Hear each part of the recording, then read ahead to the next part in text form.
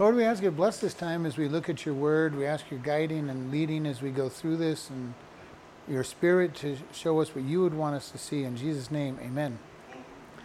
So we're going to be in 2 Chronicles 33. We've been looking at Manasseh, and remember Manasseh followed his father, who was a good king, and prayed and set up everything correctly with God, gave him a great kingdom. And the first thing Manasseh did was go back to all the old idols and all the problems. And then somewhere in his king reign, he was taken captive, taken to Babylon, and then he finally humbled himself and prayed, and God returned him back to Jerusalem to be king. So this is where we're at with this. He's been humbled, and this is where we're going to be at in verse 14.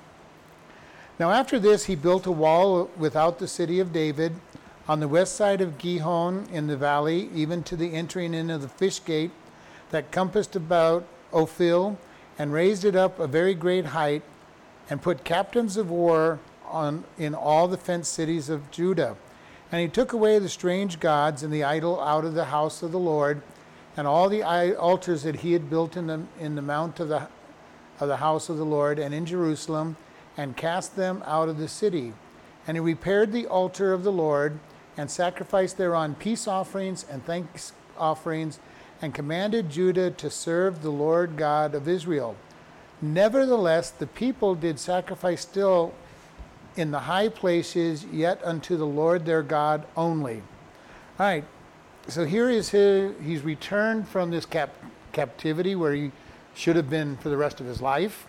But his repentance gave him back his kingdom, and the very first thing he did is he repaired the wall of Jerusalem. All right, this is this whole long description of it.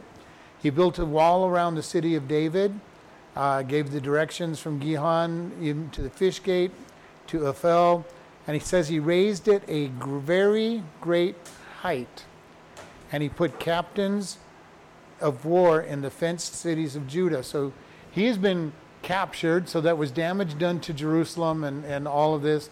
And as soon as he gets back, his first priority is to make the city protected and to get captains of war out into the cities all around him. So that was his first priority. How long was he captive? It does not say in this section, and I don't remember if it said anything in Kings. He was taken in, and he pretty quickly, from everything I've read, repented. Kind of realized I'm getting what I deserve, and he repented and was sent back. And the first thing he does, now I would think if I was in his place that my first plan of attack would be to cleanse the temple and the altars. He does that second. All right, so in this case he's still thinking like the world and doing what's best for the by the world's decision, because obviously from a king's position the best thing is get my capital city built back up and get some defenses out there for me. So from a world position, he's doing what's right. He's rebuilding the walls. He's getting himself established with some leaders out there, so that if any enemy comes back, his hope is that I can now defend myself. So this is his first priority. And then it says, and he took away the strange gods and the idol out of the house of the Lord, and all the altars that he had built in the mount of the house of the Lord, and in Jerusalem, and cast them out of the city. So remember, before he was captured, we talked about how he put altars to all these gods in the temple, right? In the outer court, in the temple, and apparently from the description, he actually put them in the holy place, at least, if not the Holy of Holies. So he gets back and he says, okay, I'm going to strengthen the city, and he gets rid of those gods that he had made. He gets rid of all the altars that he had put in place. And remember, he had led Israel astray. Under Hezekiah, the people were worshiping God. Now under Manasseh, they were worshiping every god except God, including going to the altar. Can you imagine? You go to church, and there is an altar to Astorah and Moloch and Baal and all these idols in church. This is what he did in the temple. He built these idols and their altars in the in the temple. And that, I couldn't imagine, how awful this. Now, he's not the only king that's done that. We've seen other kings do this. So he had gone way off the deep end. His father, trained him up and got Israel right, and he goes way off the deep end. And then he comes back and he gets rid of all these idols. He says, okay, I am going to obey God. And it says he cast them out of the city. And in verse 16, and it says, and he repaired the altar of the Lord and sacrificed thereon peace offerings, thanks offerings, and commanded Judah to serve the Lord God of Israel. So he comes back and he rebuilds God's altar inside the temple. Gets rid of all the other altars, rebuilds it. I'm sure he didn't do it himself. He probably got the priest and the Levites to do this. But he rebuilds it, and then he says, I'm now going to offer peace offerings and thanksgiving offerings. So remember, the peace offerings were the offerings that brought peace to God, and thanksgiving offerings were kind of a joyful offering. Peace offerings were kind of commanded by God, and you offer those to show your dedication to Him. And the thanksgiving offerings were ones that you did out of your own free will. And we have these offerings over and over again in the scriptures. Some of the offerings that were mandatory, God said, you will do these. Passover, Yom Kippur, Rosh Hashanah, those ones that are out there that are mandatory. 3 times a year, all the men of Israel were supposed to go to the temple to offer sacrifices. And so there were the mandatory, your burnt offering, your sin offering was a mandatory offering that you were to give. Now, the peace offering and the thanksgiving offering were voluntary. This is saying, God, I love you so much, I'm now giving you these offerings. And the thanksgiving offering, we've talked about this several times. On the thanksgiving offering, you brought in your sheep or your cow. The priest would offer the sacrifice. All the inner part and one of the shoulders were burnt to God. The priest would get about the other half of the animal for celebration, and then you'd get back about half of it. And you had to eat the whole thing with you and whoever else you could get to help you eat it within 24 to 48 hours, depending on the reason you were giving this. So I heard one pastor, and I love his description, he called it a party with God. You gave God his portion, you took back, and you had a great big party saying, hey, we got to eat this thing, we got to eat it now, so you all have as much of this beef as you want over the next 24 or 48 hours. And you just had a great big feast celebrating God.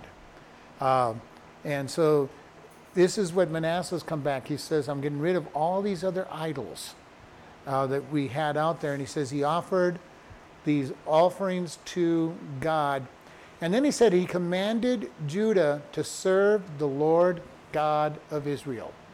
Now this is a revival, basically starting from the king again. He's saying it is time to worship God.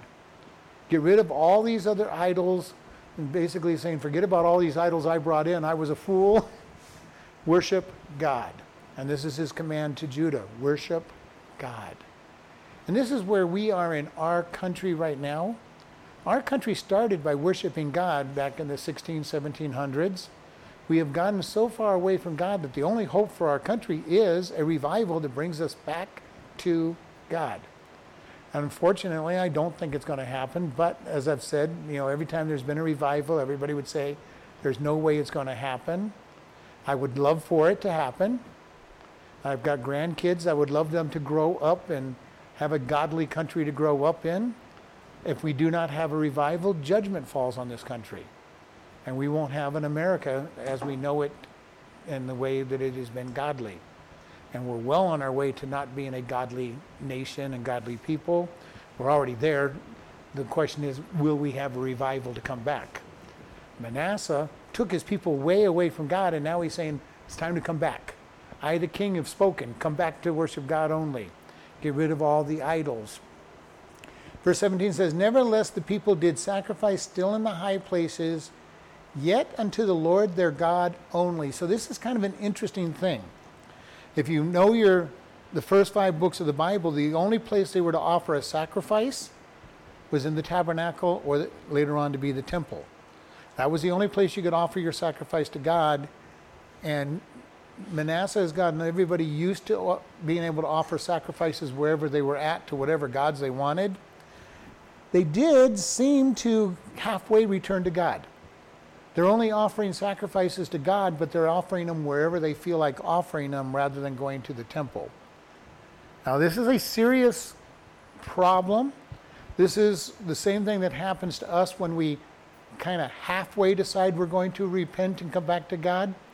We go, God, I'm going to read my Bible once in a while and I'll pray, but I'm going to do things my way instead of your way. And there's a lot of people that are Christians out there that say, God, I'm doing this my way instead of his way. And we need to be careful of this, trying to do things in our own strength, our own way. And we say, well, this is so simple. They were, they were just offering offerings wherever. So what's the big deal? The big deal is that God told them not to. And during our days as Christians, we can worship God wherever we're at. And I get told this all the time, well, I don't have to come to church to worship God. I can worship God on the lake and the mountain and whatever. And my answer is always the same thing. Yes, you can. Are you? When you're out there on the lake fishing, are you worshiping God, or are you just enjoying your fishing? When you're in the mountain camping, are you worshiping God, or are you out there just enjoying, so quote unquote, nature? Now, so the question isn't here, what were they doing? They just weren't doing what God said to do. And so this is very important. Are we doing things our way, or do we turn our attention and say, God, I want to do things your way? And for us as Christians, it's real simple. Jesus said, I am the way, the truth, and the life. No one comes to the Father except by me. And it's funny because most Christians will recognize that Jesus is the only way, but they live like they're trying to find other ways to get to heaven. Well, I've got to do all these good things so that I can please God. Why? Are good things wonderful to do? Yes, they are wonderful to do. Should we come to church? Absolutely. Should we read our Bible? Absolutely. Should we come in fellowship with other believers? Absolutely. But if our only reason for doing this is so that I'm pleasing God, I've got the wrong plan. And this is something that's very important for us. There is great value in obedience to God. If we do things his way, there is great benefit and great value. He blesses that. If we do things our own way, God's just up there shaking his head like, okay, why won't you do it the way I told you to? Now, we've all had kids that do things their own way, and we shake our heads and going, you don't know, what's going on. And this is the thing about God. God is not trying to ruin our fun by telling us what to do. He knows what the things that we want to do will take us to. Same thing when we're dealing with teenagers and young adults, and they're going, I've got this boyfriend or girlfriend, and I'm just going to live with them outside of God's, standard of marriage. I'm just going to do things our way, and we're going to do things the way we want to and be good, but we're going to be Christians. And you're going, you don't know what's happening. You don't know the pain this is going to cause. And we need to be careful of when God's rules are there to keep us from having problems in the future. And so often we're going, God, you just don't want me to have any fun. I just want to do the things that I want to do, and I'm sure they're going to be okay. I don't know the future like you do, God, but I'm sure they'll be okay.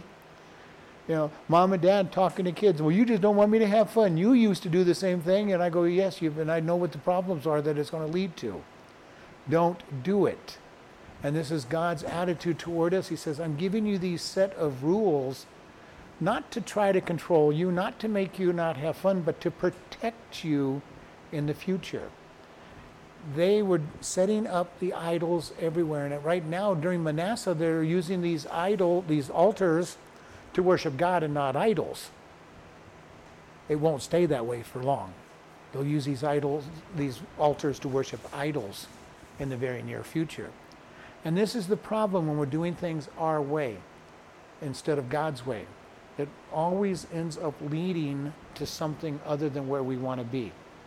And I've seen it over and over. I've dealt a lot of times with teenagers, and they're going, well, I know that the person I want to date is unsaved, but I'm going to save them. I'm going to lead them to Christ. And then the next thing you know, they're not in church anymore. because it's easier to be pulled into sin than to pull somebody out of sin. And we see it over and over again where people do things that ultimately hurt them. Well, I don't need to come to church, and and when they first say that, you'll see them once in a while in church, maybe every 2 to 3 weeks. And after a while, you don't see them because they get busy doing whatever. It's so much fun out there in the world. And then you don't see them. And you're going, where have you been? Oh, well, just got lots of things to do. What kind of things are you doing? And usually they don't want to tell you. All right? So here is this problem. They're not being obedient to God, though they're starting to come back. They're worshiping God, they're making the sacrifices unto God on these altars. And it doesn't tell us whether the Levites and the priests are making these offerings, which would be the next question that would be asked. Only the priests are to make an offering, so this is part of the reason everything had to be done in the temple, because that's where the priests were. And it doesn't tell us whether other people are making these offerings. And if that's the case, then they're doing things their own way and they're usurping a position of a priest. So they're doing all kinds of problems. All right? So we got all these things going on. They're halfway being obedient to God because the king told them to be. And they're being obedient to the king, but not being totally obedient to God. And so verse 18. Now the rest of the acts of Manasseh, and his prayer unto God, and the words of the seers that spoken to him in the name of the Lord God of Israel, behold, they are written in the book of the kings of Israel.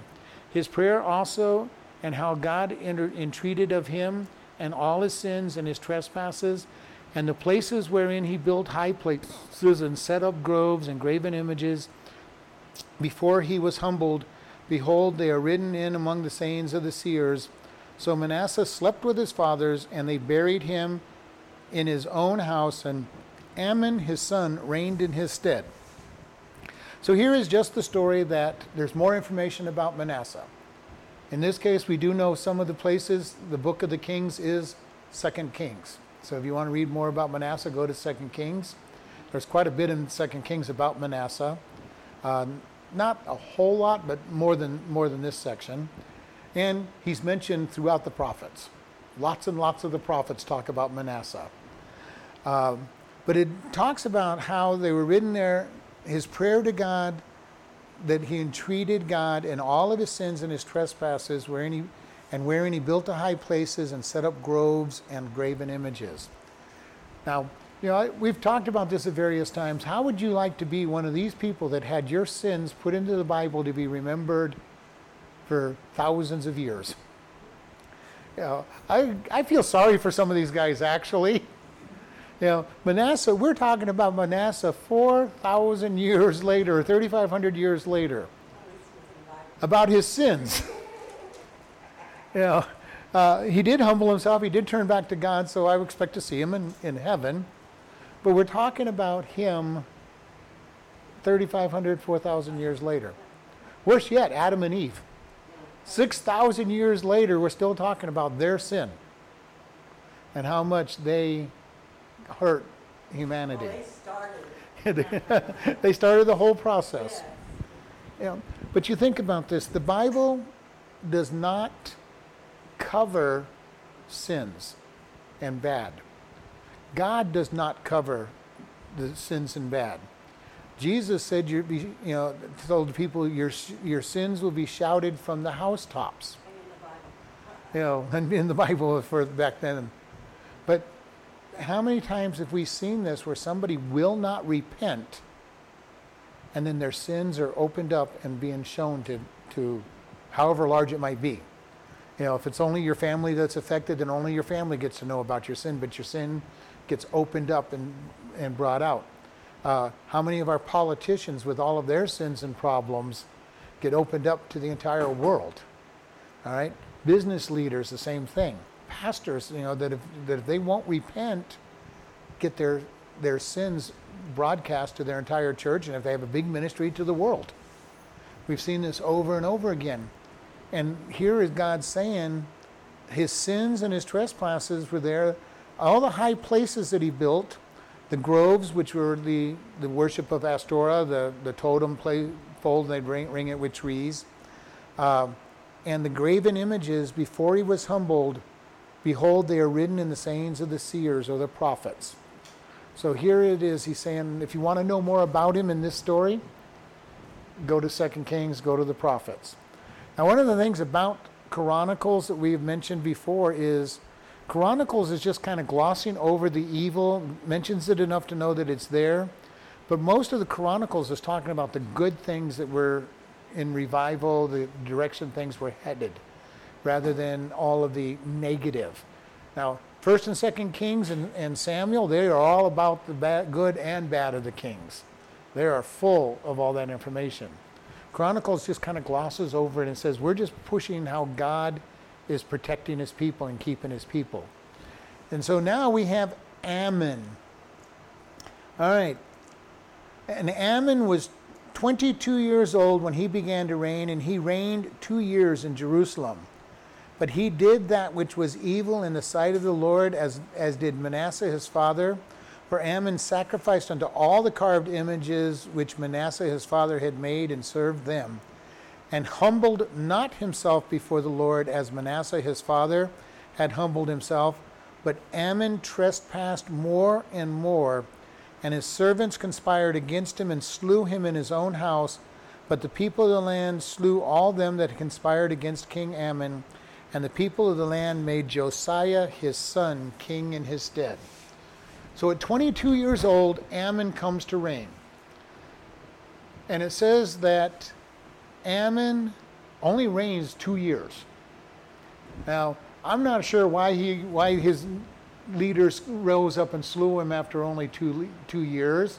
Were they righteous, thinking we should be following God, and they did it? Was the worship of all these idols just the tip of the iceberg for Ammon's evil desires? Probably.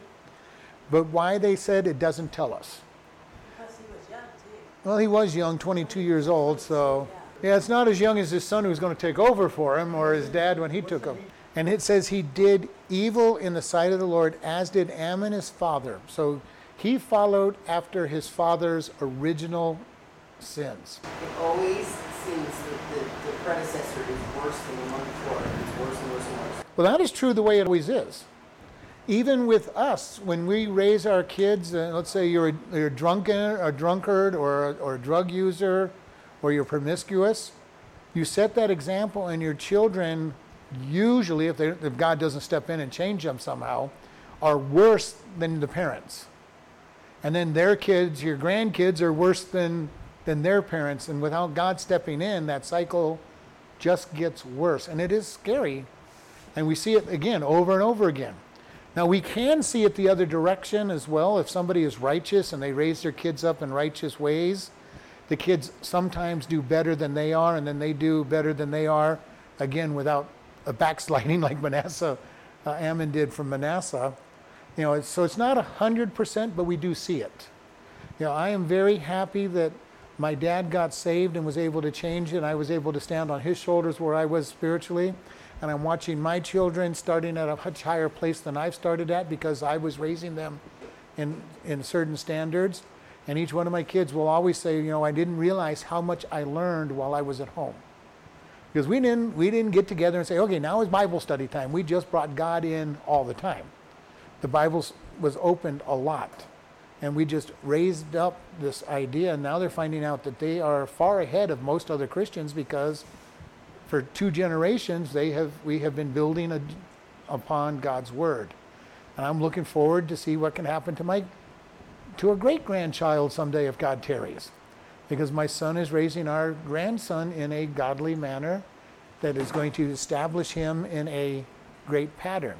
And I've shared with you, I love answering questions except from my son and my daughter. They like asking me questions that are hard. Why? Because they already know what I've taught them. So when they come up with something, it is above and beyond what I've taught. So I have to go do some research when they ask questions. So it gets to be interesting when that happens. But, it makes me happy too. They're moving up. We've taught them right, and they've moved. Ammon does not stay after his father's end-of-life teachings. And this is something that is a big deal. He's going to go the wrong direction. And it says He did that was evil in the sight of the Lord as Manasseh. He sacrificed unto all the graven images that Manasseh his father had made and served them. If you want to know what those are, go back to the beginning of chapter 33 and 32 of this chapter, and you'll find out Moloch, Ashtaroth, Baal, all the gods of the host of the heavens and everything. He worshiped just about every god there was in the book. And Ammon comes on and says, well, I'm not following what Dad did at the end of his life. I'm going back to the beginning of his life. And I'm going to worship all these false gods. And obviously he didn't call them false gods because he's serving them. And it says, and he humbled not himself before the Lord, as Manasseh his father had humbled himself, but Ammon trespassed more. He increased everything he was doing wrong. And this is something, when somebody is under conviction by God, they're going to go one of two ways. They're either going to repent and humble themselves as Manasseh did, or they just go deeper and deeper into sin, not knowing that it's not helping them. You know, the people who are into sin, you know, you keep going deeper and deeper, and sin has a big problem with it. It always requires more of it to get the same feeling. Whether it's drugs, alcohol, sex, it doesn't really matter. It takes more of the evil over a period of time to get the same impact in your life. And then you reach a point where you're basically totally addicted to it and you're not even getting any of the same impact. You're just addicted. And this is true of all sin. All sin has an addictive character to it. Now some, like alcohol and drugs, are highly addictive in the physical sense. All sin has a psychological addiction to it, where you just get hooked on it and you just have to continue it without God giving you a changed heart and a changed life. And we see deeper and deeper falling into these sins. This was Ammon's choice. I'm going to go deeper and deeper into sin. I'm not going to humble myself. I don't care what these prophets are saying. I don't care who's coming to me to tell me that God says to repent. I don't care what the consequences are going to be. I'm going to go full bore into sin. And he does this in 2 years. He totally tries to destroy Israel in 2 years. Do you think he did that on purpose? Don't you think maybe God was doing right by having all so many other gods? God maybe rats. I'm sure that he did things thinking he was doing right, at least at first. Because why do people get into alcohol and drugs and illicit sexual activities? Because it feels good. It makes me feel good. I think I'm doing okay. I'm fitting into with the rest of the crowd. It numbs the pain of the guilt I'm feeling, and then you get hooked on it, and you're no longer able to make any changes. So yes, I mean, I'm sure he didn't just, well, I think I'm just going to go out and sin. He might have wanted to rebel against his father. Dad was doing this. Dad was a fool. He gave up all these other gods. You know, maybe he remembered, because we don't know how late in Manasseh's life that he repented. So he might have been raised for several years in the evil, and he's like, Dad's gone over the deep end with his religion stuff. You know, and I'm not going to follow this. We're going to go back to the old ways. We're not told what his motivation was. Only that he did it. Now we can guess because we know the progression of sin. We know the rebellious nature of kids to their parents. We know the rebellious nature of people against God. So we can kind of draw in some possible, but I'm not going to go much beyond what the Bible says. He was worse than his father. He was worse than his father was at the beginning before he humbled himself. And again, most people that I know do not just decide, I am going to go sin. It happens over a long period of time where they get caught up in it. The person who takes their first drink is usually at a party with a bunch of friends, and here, this is what we're all doing. And you said it tastes nasty. I'm sure that first.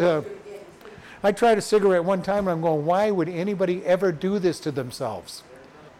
And I'm sure I had, and I know that I had alcohol back when I was younger because my dad was an alcoholic before he got saved. And it was, as most alcoholics, here, son, have a drink. And I have drunk probably just about everything there is to drink, in that, because that's what was around the house. but I did not get addicted to it, and I got saved when I was 10 years old, and I did not want to drink. But I had the personality that if I had, I'd have been in trouble. Why did Ammon do what he did? Any number of reasons. Rebellion against dad, just stumbled in and said, I think these are better. But the key word is that he got worse and worse as he went along.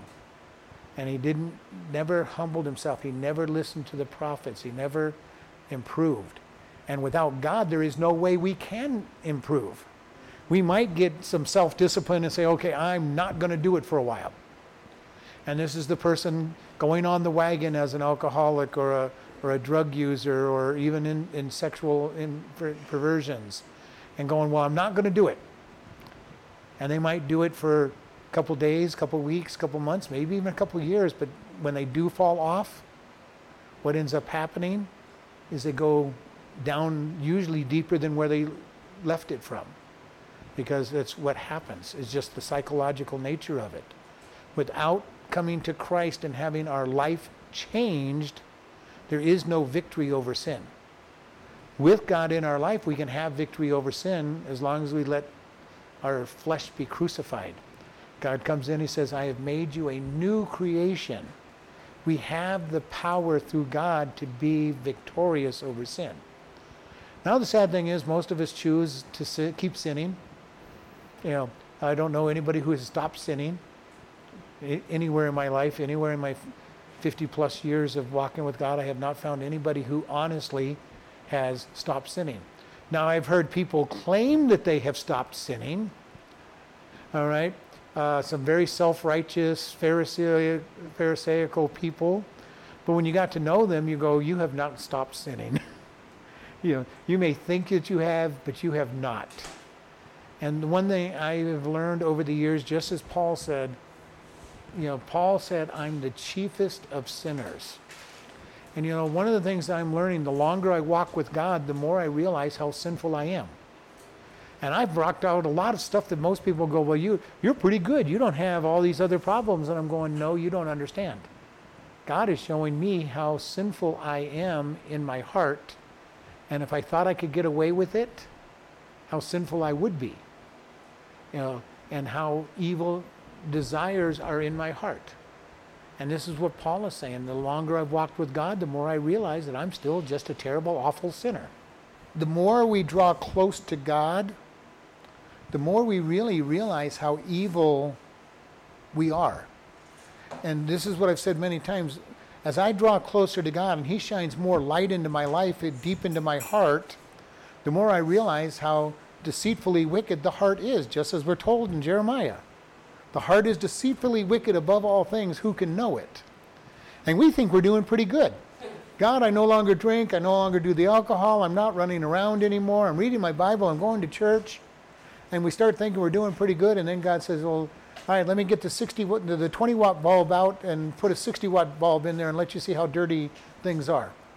And I like kind of using that because if you think about your house, you cleaned your house, you've dusted it, and you got a 20-watt light bulb in there, and then you put a 100-watt light bulb in it, and all of a sudden you see a lot more dirt. And then, let's say you got it cleaned to the 100-watt, and all of a sudden you put a 200-watt light bulb in there, and all of a sudden, oh, it's still not clean.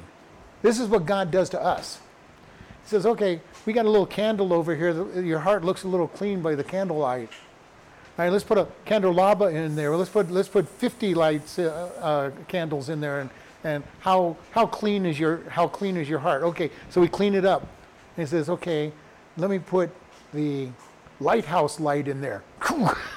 Oh no, get that one out of here, God. I don't want to see that part. And God does this to us over and over again. So the longer we walk with God, the more we're going to realize, hopefully, that we're still sinners and that we need God to be clean. Because otherwise we end in self-righteousness, saying, I've got it all put together. You all need to be like me. See, I don't lie, I don't steal, I don't cheat, and you know what? Don't think about all the things I think about doing. Just think about all the things I don't do. And this is the problem. Yes, and I think Paul was in the same place. He didn't go out and actively steal and commit adultery and all these things. But when you draw closer to God, the more you realize what his standard is to begin with. And he starts showing you his standard. And this is what Jesus said. He says, you have heard it said that if you do not commit adultery. He goes, I say that if you've looked upon a person with lust, you've committed adultery. If you've been angry at a brother without cause, you've committed murder in your heart. Jesus raised it to a standard that is just like, and that's only the beginning of the standard that he brings it to. And not only that, but he starts showing you all the things that you're not supposed to do at all. And this is where he takes you where, God, I've been able to do this for 20 years, 30 years, 40 years, 50 years. Why can't I do it now? You weren't ready to find out it was a sin back then. And he keeps raising the standard, raising the bar. But this is how when athletes train. A good athlete doesn't say, well, I'm at the top of the pie, top of the heap. I've set all the records. They go, all right, now I've got to beat that record. And they try even harder. And God does the same thing with us. He says, all right, you've been okay. Now let me take you to the next level. Let me show you the next level. You thought you were okay here. Let's go to the next level. And he's going to keep doing this over and over with us. And then it says, and the servants conspired against him and slew him in his own house. But the people in the land slew them that had conspired against King Ammon. This was such a big deal. They went out and killed the king for whatever reason. It doesn't tell us why. They went out and killed the king. Remember, David would not touch Saul. Why? He said, I cannot touch God's anointed. He says, when God is ready, he will take him out of the picture. Ammon's servants decided they were going to be in God's place and take him out. We're going to get rid of him. We don't care that God marked him. And of course, he's 2 years of leading with other gods, so it's not a surprise. But there's no honor, no commitment to the position and authority. And this is something that is really bothering me in our day and age as I'm watching the young people come up. There is no honor for positions at all. Whether they are good positions or not good positions really doesn't matter. And this is something for us. I was convicted many, many years ago, so this is taking us way past Biden, about my dislike and attacking of a certain president from many years ago. And God asked me, are you praying for him? I'm going, no, I want him dead. I want him out of office. He's a terrible president. He's still a terrible president. But I was convicted of the fact that I never prayed for him. Now, we've had a lot of bad presidents since this guy as well. But the question is, do we lift up these individuals? God puts them in office. Now, we're going, well, we vote for them. Yes, we vote for them, but God is the one that allows them to take office. He's the one that puts them in office. And we need to be lifting them up. Because the sad thing is, we get the president our country deserves. As sad as that is as a statement, when we're living in a sinful life as a nation, we're going to get a president who will continue moving down that path. This is why revival is so critical for our nation. We need revival. We need the people to turn around, and then we can start actually voting for people that are righteous, maybe. Maybe we'll get some of them to run. But, this is a problem, and these men reached out and killed God's anointed king. The king that God put in place. Now, I'm sure they justified it. And how easy is it for us as Christians to justify doing wrong? We do it a lot. We do it all the time. I used to tell my kids, and I was told by my dad, if you tell the truth, you'll get in less trouble than if you lie. And, it really is true, because once you do get caught, now you're in trouble for what you did originally, and you're in trouble for the lie and all the other lies that you had to tell on top of that lie to keep that lie from coming out. But God is pretty much the same way. He's going, if you just confess, you correct yourself early on, you're not going to be digging a hole and having to climb out of that huge hole. There is consequence for sin. And this is the thing that is problem out there. Will God forgive all sin? Absolutely, he will forgive all sin. Will he forgive the consequences to the sin? That's another story altogether. There are all kinds of consequences for disobedience to God. And some of them are very serious. Some are pretty minor. Can God get rid of take away the consequences? He can. Usually he doesn't. He makes us go through the hardship of those consequences. Think about Paul, the Apostle Paul. He gets saved from killing Christians. God has ordained him to be a missionary to the Gentiles, and that's what he's told. He goes to talk to the church, and what do? We're not talking to you. You're trying to kill us. You're trying to trick us. It took him a long time to get the churches to listen to him before he started planting them. And he only got listened to because Barnabas got to know him a little bit, realized that God had changed his life, and spoke for him to the disciples.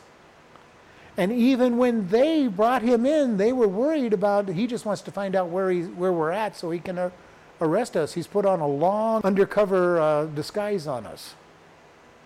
Consequences, long-term consequences can happen for sin. You kill all the Christians, would that still be, is God still going to punish him for that, but he's turned around because he did kill all those Christians? What's 1 John 1:9 say? If we confess our sins, he is faithful and just to forgive us of all unrighteousness. He probably will have lost some rewards for when he was supposed to be obedient, but he's not going to be judged for the sins that he did. And same thing for us. When we come to Christ and we confess our sins, God covers our sins. Now, the consequence is we may lose rewards for that period of time that we were living in that sin, not getting the rewards we should have gotten. But God is not going to say, well, sorry, you're going to, instead of being up on the third floor, you're going to be out there by the outhouse because of all the bad things you did. That's not the way it behaves. There's rewards for being obedient.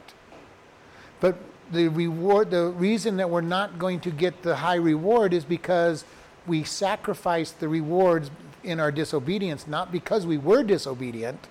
The 2 years that I was backslidden and didn't go to church, I lost 2 years worth of rewards that I should have had. Now God's not going to say, well, because you were sinful for 2 years, you didn't come to church for 2 years, you've lost 5 notches. He's just saying, you didn't do what you were supposed to do for 2 years, you lost rewards. Does that understand what the difference I'm saying there?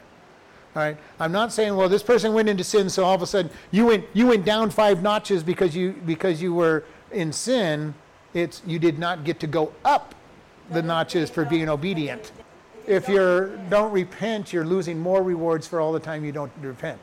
It's a very fine line of what I'm saying. Yes, in one sense, I've gone down because I didn't go up.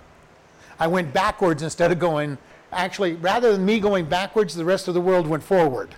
I am now able to use that as part of my testimony of having returned. Okay, so there's the good that came out of that bad. What rewards did I lose during that time? I have no idea. For all things work together for good. So God has used this for being my example that I can't be self-righteous than anybody else. It is a very fine thing, and it's like when I was working in restaurants, people go, well, I'm just as good as I was last year when on their annual review, and I'm going, yeah, but the store's level is no longer where we were last year. We're up here, so you're not moving forward with us, so you're actually going backwards. And again, they weren't any worse, but the standard had gone up so that they were no longer a top employee because they just stayed where they were at. That's kind of what I'm trying to say about losing rewards. I'm not moving forward, so I lost 2 years of moving forward as well. Now God has used it and built it up, but where would I have been if I had spent 2 years moving forward? I can't dwell on that, but it's where we end up at. You're not losing your salvation. You're not, and God will turn it around for good. Right, He'll turn it around for good. It'll be used as part of your testimony about how you were, redeemed and brought back. There's lots of things you get out of it. And yes, God knew you were going to do it, so it's not. This is where we get into His perfect will and His permissive will. God has a will that this is what you should have done. Adam and Eve, you should have not eaten that fruit. I knew you were going to, so I arranged for my son to come and be a sacrifice so that you can be redeemed. But his perfect will would have been that I had never walked away, that they had never eaten the fruit. Life gets in the way. I've got really busy for 3 weeks and I haven't gone to church. And I was like, no, I really should go to church. I just don't feel like going to church. I haven't been there in so long. I've been doing okay without it. So, and the next thing you know, you're not there. And then God convicts you. But we need to be very careful because it's so easy to find ourselves in sin. So easy. And like I say, I haven't met too many people, and I'm not going to say there isn't anybody that does it.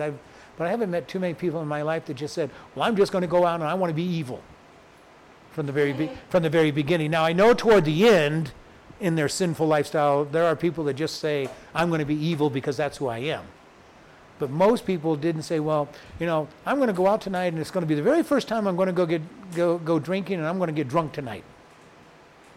Now, I'm sure it happens, but that's not usually the way it is. Most people aren't going to say, well, you know what, I've been faithful to my wife for a long time, and I'm just going to go out today and be unfaithful. It's usually a long process that leads to it. A long process of being neglected and being ignored, and the next thing you know, somebody else is looking awfully good. They're nice to me. My spouse hasn't been nice to me for months, or years, and somebody's just nice to you. And all of a sudden, attractions draw in. It is so easy to slip away, and very few people actually decide, well, today I'm just going to go out and sin, especially for Christian world. And the world doesn't recognize it as sin. They just find themselves getting deeper and deeper into what they're getting into. The people of the land are going to make Josiah their king. And for those of you who read ahead, Josiah is really an old guy. He's 8 years old when he takes the throne. And he's going to reign 31 years. And he is going to be one of their great kings.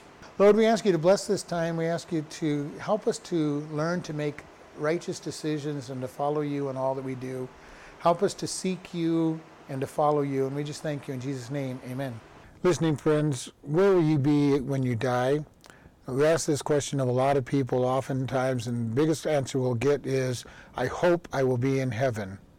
If hope is your answer, you don't know God, and that's a problem. We all have sinned and come short of the glory of God. The wages of the sin is death, but the gift of God is eternal life. If you do not know for sure that you're going to go into heaven, please today make your decision to follow him. It is simply just ask him, Lord, I am a sinner. Please come into my life and save me, and make him your Lord. If you've said that prayer, let us know so that we can send you a new believers packet. You can contact us at office@chloridebaptistchurch.com or even pastor@chloridebaptistchurch.com. Or you can just send us a regular letter at Chloride Baptist Church, P.O. Box 65, Chloride, Arizona, 86431. Thank you very much for listening and have a wonderful day.